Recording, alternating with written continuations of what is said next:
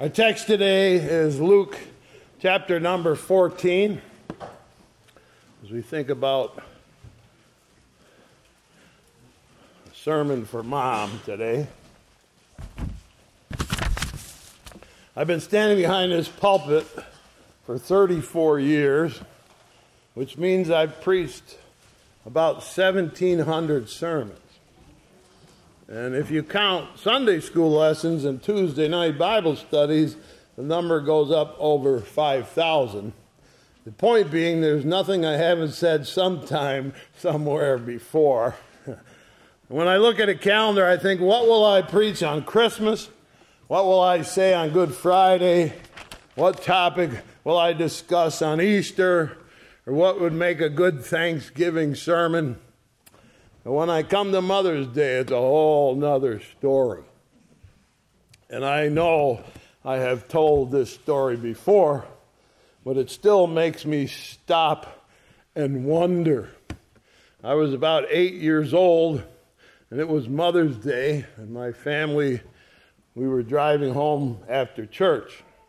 My sister and my brother were in the back seat, and I was in the middle in the back. Mom and Dad were in the front. And Mom was complaining, which wasn't normal at all for Mom to complain, so we were listening carefully. And she was saying how she didn't like the Mother's Day sermon because it was too soapy. Well, what she meant by soapy was like a soap opera. You may remember the old TV shows, well, As the World Turns, or I've heard it called As the Stomach Turns, The Guiding Light. My Uncle Ed used to call them sob sister stories. That is to say, romantically unrealistic. And Mom was saying how she didn't like Mother's Day sermons that portrayed mothers in an unrealistic light. And then all at once, she turned around and looked at me, and she said, if you ever get the chance, you preach a good sermon on Mother's Day. Which still baffles me why she turned around and said that to me when I was 8 years old. Now it's been 34 years that I've had the chance to preach on Mother's Day. And of all the people who were in that car on that Mother's Day 60 years ago, I'm the sole survivor. All the others have gone to heaven. And sometimes I wonder if the people in heaven get a chance to look down on us to see what we're doing. I don't know the answer to that. But I had something happen once that made me wonder. The year Mom died, it was my first Christmas without her, and I decided to go to the cemetery. And I stood by her grave, and I said, Mom, I don't know if you can hear me, but if you can, Merry Christmas. And I was there a couple minutes, and I got in my van, and I came back here to the church, and I parked right at the end of the sidewalk out there, and I came in to get something. And I got what I needed, and I was going just down the hall there towards the door. I looked out, and on top of my van was a pure white dove with red eyes. I stopped and I looked at the dove for a few moments.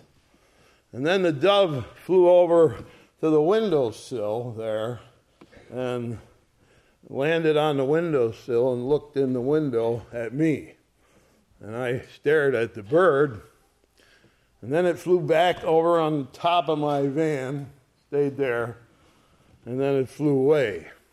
For several weeks I watched all the local pigeons and all the flocks of birds looking for a white dove, but I never saw it again. But I did wonder if my Merry Christmas message to Mom was delivered, and maybe she sent a message back, same to you. So I don't know if any of those people are watching this morning.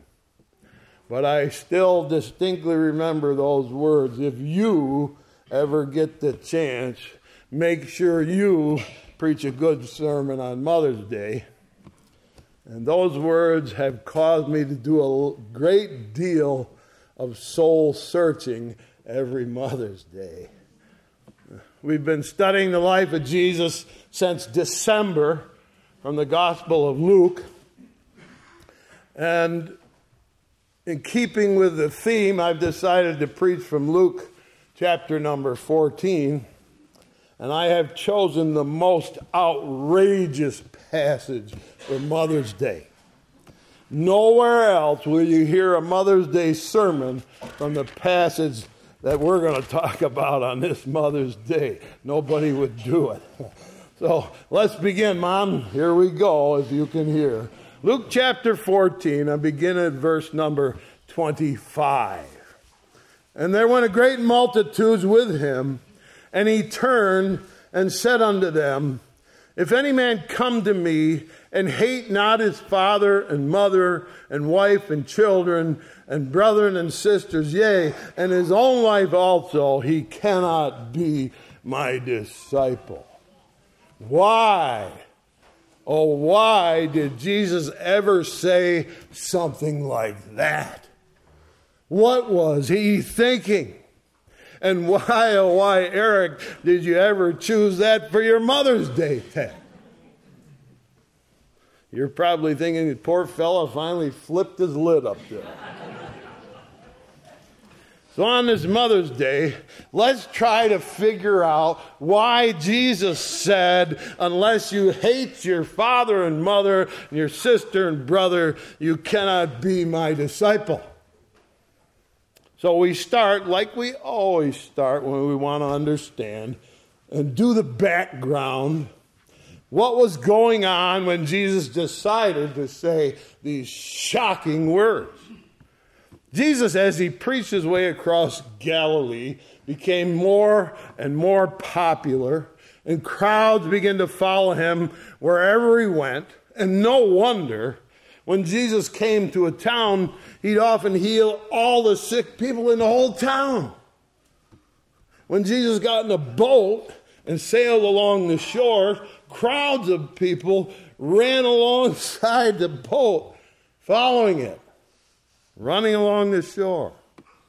He stopped to preach out in the wilderness in the middle of nowhere, and 5,000 people came to hear him. And when he told the disciples to feed the crowd, they said, "We can't feed all these people." And Jesus asked, "Well, what do you have?" And they said, "We got a boy's lunch. There's 5 little dinner rolls and 2 dried fish."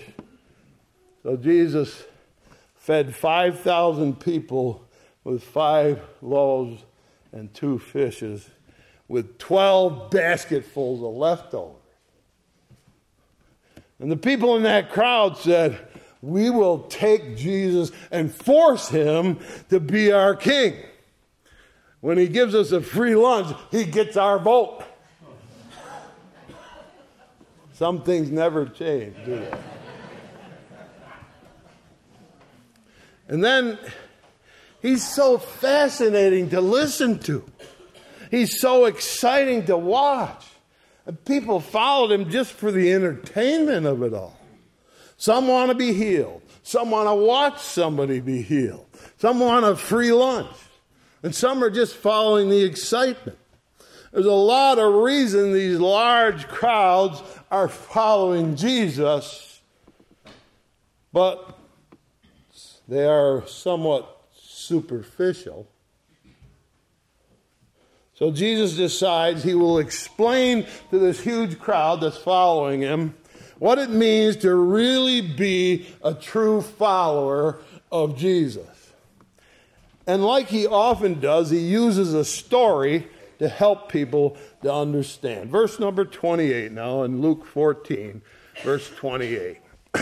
"For which of you, intending to build a tower, sitteth not down first and counteth the cost, whether he have sufficient to finish it? Lest happily after he has laid the foundation and is not able to finish it, that all behold it begin to mock him, saying, This man began to build and was not able to finish." So Jesus explains, here's what it's like to be a follower, a true follower of Jesus.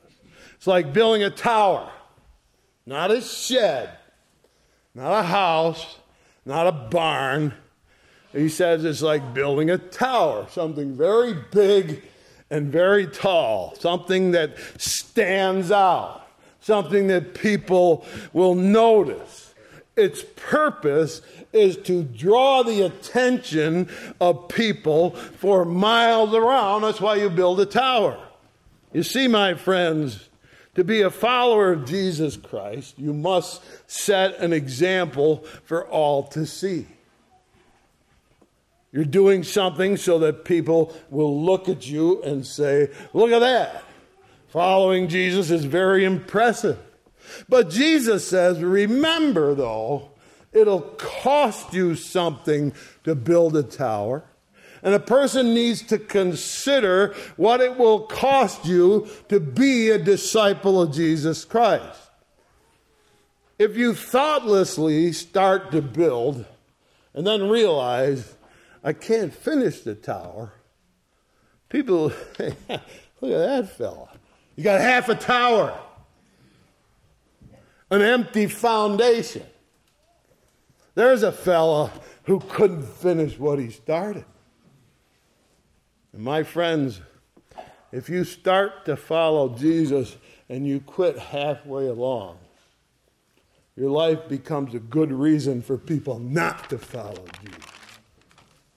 So, to those people who are looking for entertainment and a free lunch or something for themselves, Jesus said, it's going to cost you something to be a true disciple.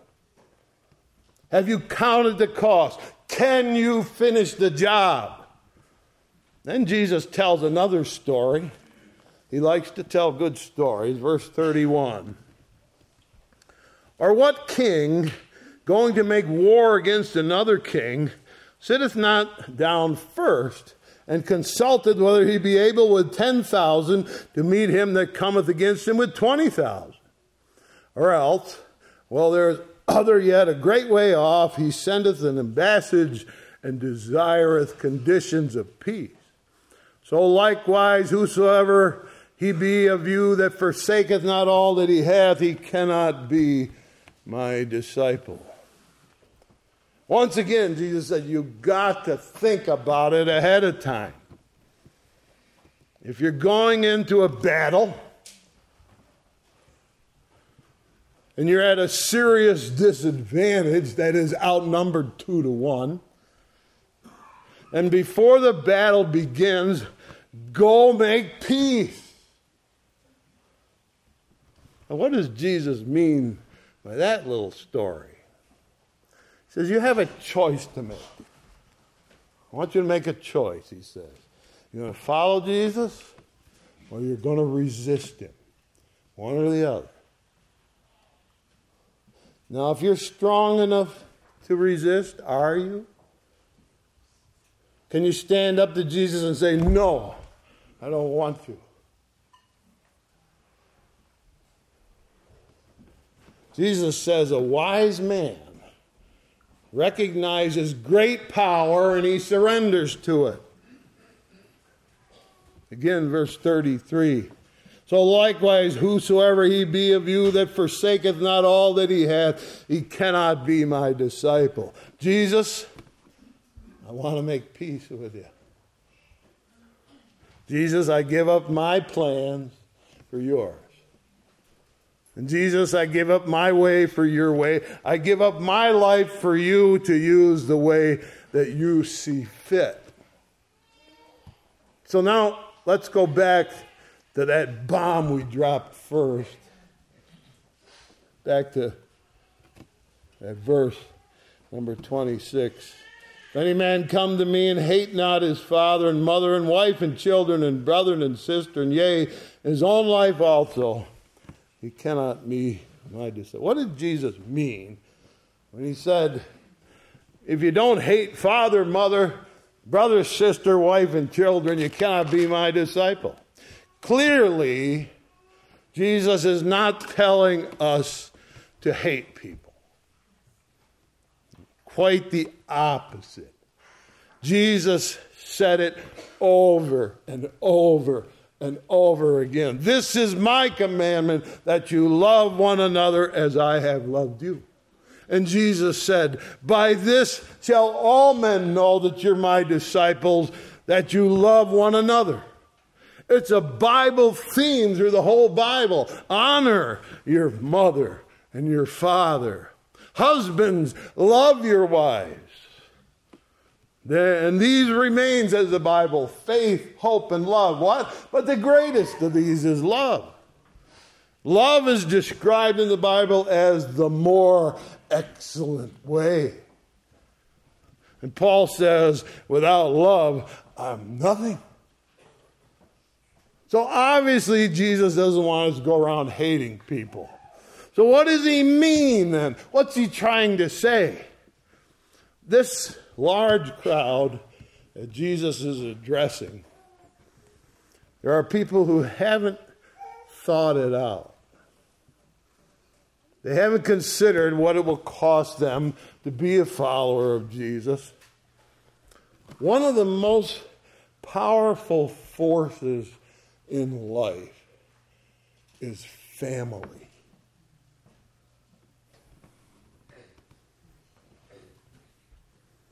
Your personality, the way you think, the way you behave, your value system, your habits, your lifestyle, these come to you from your family. Like it or not. When I was a young fella, I used to say, I am not going to be like my father. Once in a while at home, I do something around the house. My wife tells me, that was a very Odie thing you just did. They call my father Odie. And she calls me Odie when I act like him. You can't help it. Family is a powerful force. And Jesus says to this crowd, do you want to follow me? What if your family says, look now, we have family traditions. Our family behaves a certain way. And you're straying from the fold when you go do this Jesus thing. And Jesus said, what if your family refuses to let you go? And they fill you up with guilt. And mom says, don't abandon me. Don't leave me. Can you stand up and say, sorry, Mom, I'm going to follow Jesus. Sorry, Dad. I'm not going to be like you. I'm going to be a disciple of Jesus. Jesus said, that may be a very hard thing for you to do. It could cost you your family. Some of us were blessed with parents who believe, but not everybody. Jesus says, count the cost. Before you decide, remember, your life is to be a tower, outstanding for Jesus. My friends, it's about the relationships. My mom taught me manners. She tamed my misbehavior sometimes with a wooden spoon. She guided me. She controlled my tongue. She was very good at showing me when I was being foolish. And she said to me one Mother's Day in the car, if you ever get the chance, you better preach good. But eventually I did grow up. And I left home. I left my mother's influence. But Jesus, you want to talk about a relationship? What a relationship that is. What a relationship I have with him. 2:00 in the morning, night after night, discussing a sermon. I tell him, help me. Help me understand what you were trying to say. And he helps me and he opens my mind. 35 years ago, he helped me find this old abandoned church. And then when we had people, it was getting full. Upstairs was a nursery, a little room with 17 children in it. So he gave us the house across the driveway. When we started Old-Fashioned Day, we didn't have property across the road. He gave us the land across the road. Now we have a village that attracts attention all over. And then, right out of the blue, he gave us 4 more acres across the road. And the next spring after that, the government closed our doors, and we had our first parking lot church on Easter Sunday.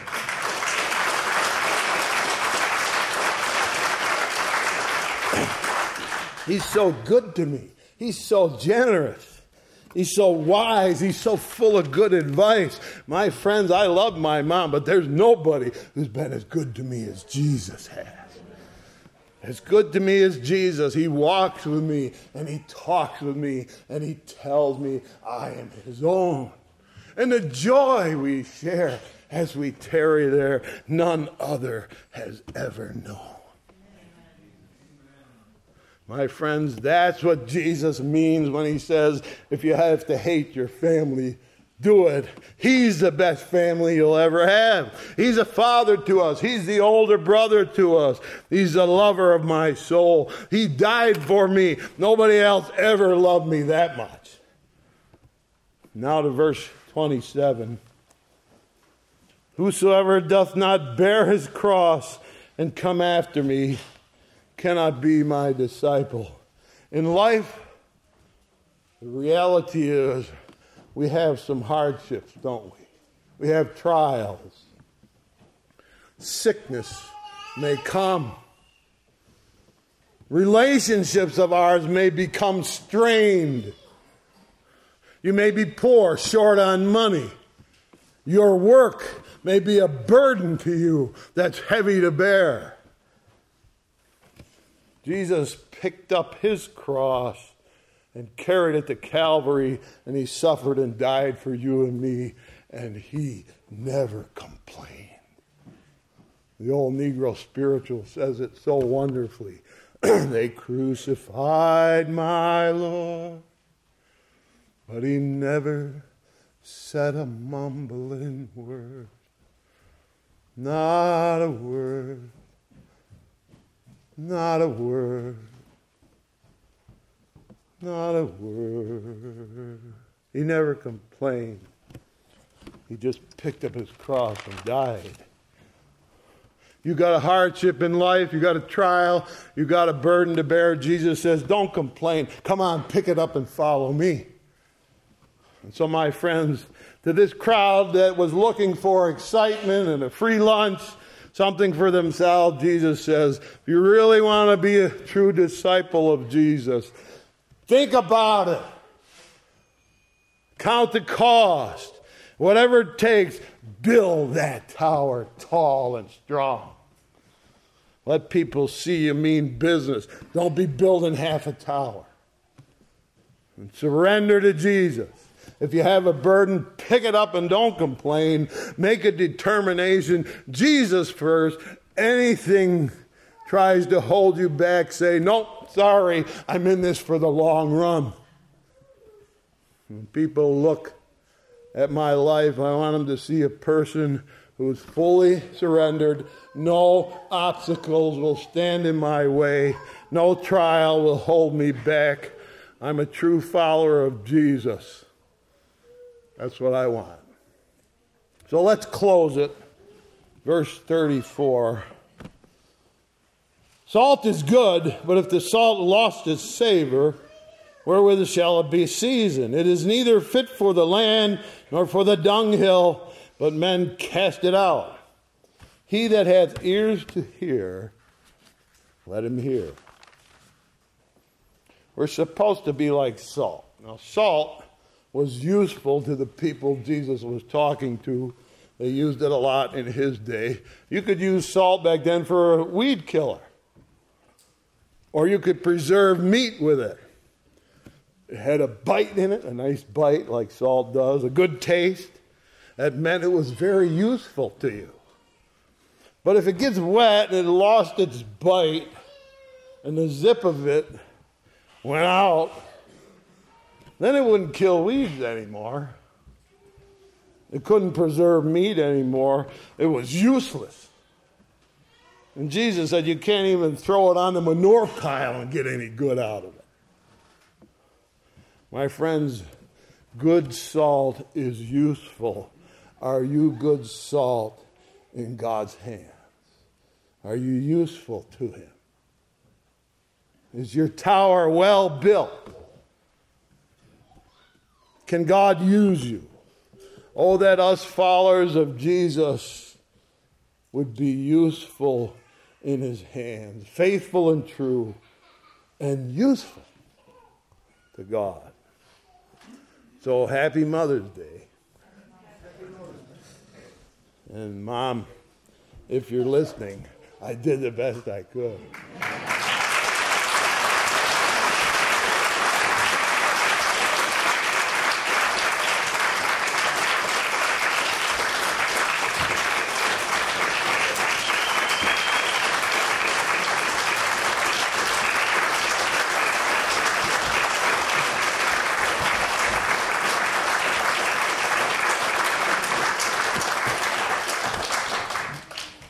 May God bless you as you choose to follow Him. Let's bow our heads in a word of prayer.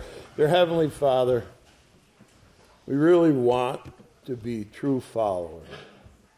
We want to do what you want us to do. So help us, Lord.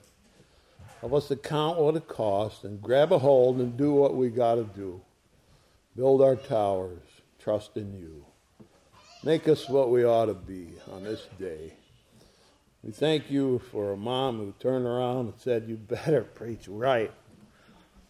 And I thank you for that. And I thank you for everything you've given to us here in this church. It's so generous. And we're overwhelmed with it. So we thank you and help us to be useful to you. Bless us as we are, we pray in Jesus' name. Amen. Closing, like you turn in your hymn books to hymn number 216. Standing as we sing hymn number 216, I Surrender All. Closing, standing as we sing 216, I Surrender All.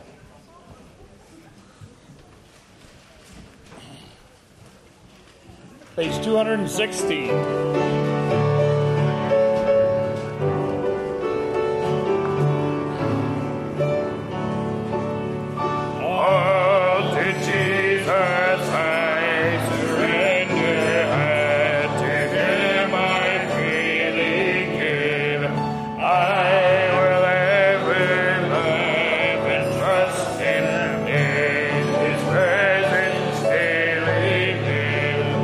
I surrender.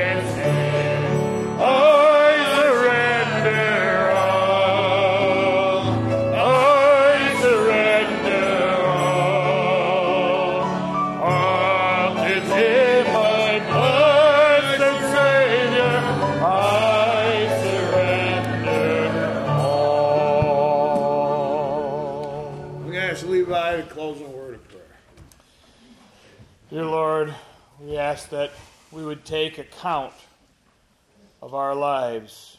This day, we would see what it is that it would cost to build that tower in our life. And before we set foot forward, we'd know that we're all in. Whatever it costs, whatever it takes, that we are going to step all in with a relationship with you. And we're in it to the end. And if things get hard and they get difficult, we're going to just come closer to you. We're not going to fade away because we didn't count the cost. We pray that we would build that tower in our life, be an example, take up those burdens that we know we have in this life, draw others to you, show others that this can be done. Show others what it is to love the Savior of the world.